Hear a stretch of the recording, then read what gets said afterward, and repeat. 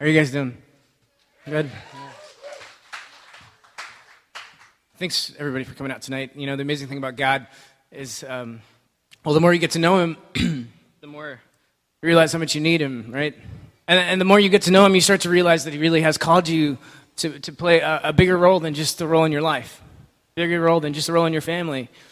You're playing a role in humanity, an inextricable role, in my opinion, and something that is so important that you have inside of you to offer to humanity. That song, All My Fountains, that's what it means. Is everything that we have, is it grounded in the Lord? Is it an expression of? Is it in reaction to? Is it because of what God is doing in your life? And tonight, I hope in these few minutes we can think about that and look at that and what that means. God really has called us ultimately to give our life away, right? The more you get to know Him, you realize you can't really keep Him to yourself. It's not worth it. You have to give it away. You have to give love away. It's really the opposite of our culture. It's all me, or American Idol culture. You ever come across somebody that's looking to get married, you know what they say, right? They're looking for someone that can meet my needs. You never hear the other way. It's I'm looking for someone's needs I can meet. There's so many layers of who we are. And we seem to have these masks that we put on often.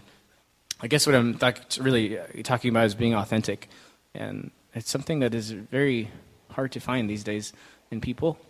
The more I've been thinking and learning and growing, I see there's not much of that anymore. I hope as a follower of Christ, if you call yourself that would be true for you. Being authentic is actually very freeing, right? For those of you that know. And it doesn't really make sense until you try it. And you find a lot more productivity, a lot more creativity, a lot more love around you when you are. And authenticity really is a result of integrity. And that's not a fun word, especially in society. It's something, it's not really affirmed. But everything God creates has integrity. And that's why I have bananas here. I'm serious. Everything God creates has integrity. What you see on the outside is what you'll find on the inside, right? Have any of you ever gone to the store and bought a banana? Humor me for a second. Yes, let's hope yes. That'd be good. Bananas are good for you, I hear. So, but actually, I'll tell you this. You haven't bought a banana. You've bought a banana peel. And you know that there's a banana inside, right? Are there any skeptics out there about that? So I figured Anthony was gracious enough to go buy me some bananas. I'm going to throw some of these out. And we're going to have banana experts for 2 seconds to make sure these are true. So I don't know where I'm throwing. It's really dark. Did you steal that from her? Okay, here we go. Okay, one more. I'll throw it in this direction. Oh, that's banana pudding right there. Now, what you see on the outside is on the inside, right? I don't think any of us have ever bought a banana, drove home hoping there was a banana inside of the banana peel. We know it to be true. Everything God creates has integrity. What He informs us on the outside is what you will find on the inside. So, our banana experts out there, can you just, I know it's hard to see, so how about you just pop that open, make sure there's a banana in there. Is there a banana in there?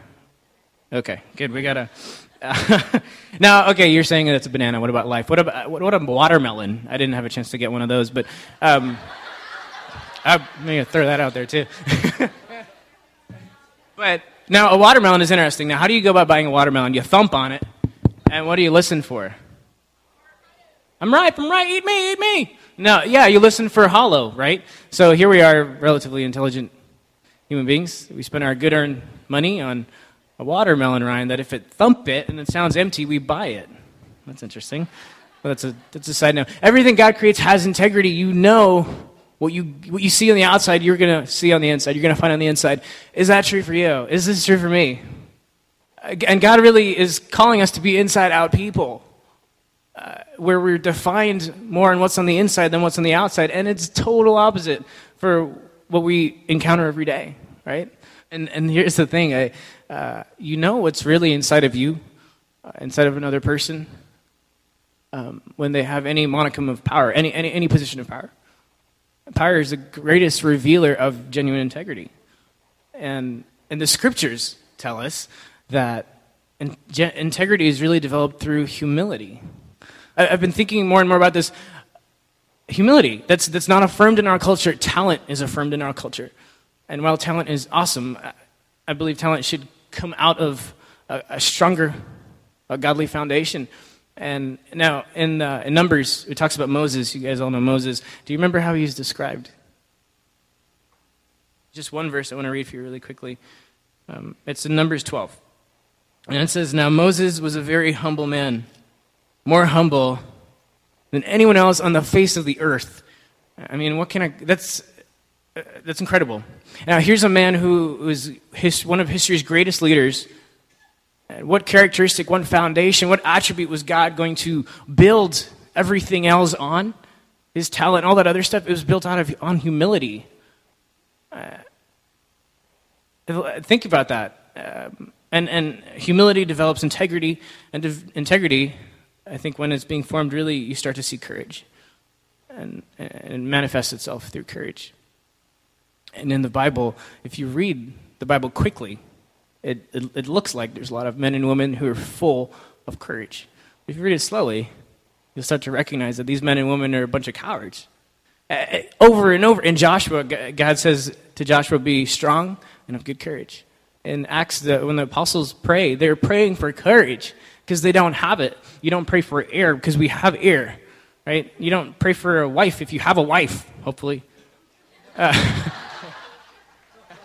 But all these stories in the Bible, they're praying for courage, and courage is not really the absence of fear, because that's stupidity. It's the absence of self. And it goes back to what I said in the beginning. God really has called you and I to a larger story.